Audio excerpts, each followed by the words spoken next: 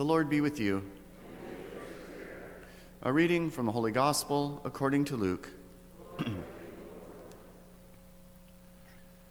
Some Pharisees came to Jesus and said, "Go away, leave this area, because Herod wants to kill you." He replied, "Go and tell that fox, 'Behold, I cast out demons, and I perform healings today and tomorrow, and on the third day I accomplish my purpose. Yet I must continue on my way today, tomorrow, and the following day, for it is impossible that a prophet should die outside of Jerusalem.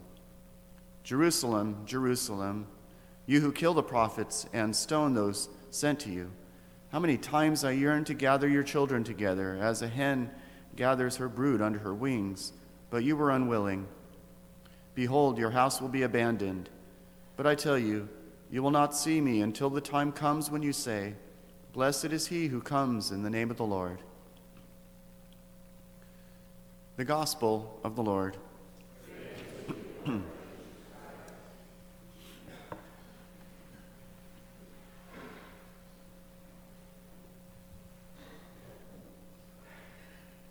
So for those of you who were here yesterday, we had an introduction to this reading in a sense, because they asked the question to Jesus about how many would be saved.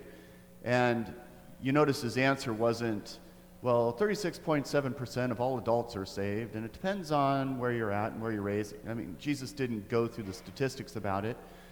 His response was a pretty simple one. He just said, strive to enter through the narrow gate. So in other words, it does no good for us to be speculating about things, but what is more important is that we are taking God's graces and using our free will to respond to the opportunity which is in front of us. And so now Jesus is doing a bit of a follow-up here, and he's talking about his intention, what he wants and what God wants. He says, "Oh, how I would like to just gather you all to myself." And this is just showing that image of God caring for his people. It's another version of the Good Shepherd, that what God wants is to bring all people together so that they would be saved through his grace, his death, and his resurrection. Now, in a different way, St. Paul is saying something similar.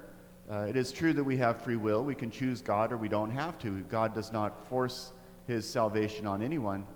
But St. Paul is just giving us the reality that God also didn't just abandon us to our own devices, that he gave us, in this sense, it's a military image. He gave us these particular protections and weapons to help us along the way, so that when we're in this spiritual warfare, that we'll be able to respond faithfully.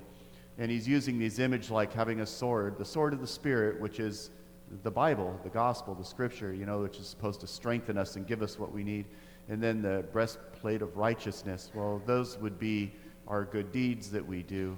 He's talking about the helmet of salvation. Well, again, that's what God gives us in his grace to save us, that he gives us all of these protections and these weapons to assist us in achieving what God wants for us. And of course, the response that we have is one of free will. We can choose to take God up on his promise and receive his many gifts and graces which help us, protect us, and arm us for that spiritual battle, and also to strive, as Jesus mentioned yesterday, to enter through that narrow gate. It is kind of a nice thing to keep in mind. It's not like God is just saying, well, I want you to be saved, but I'm not going to do anything to help you to get there. He gives us everything we need.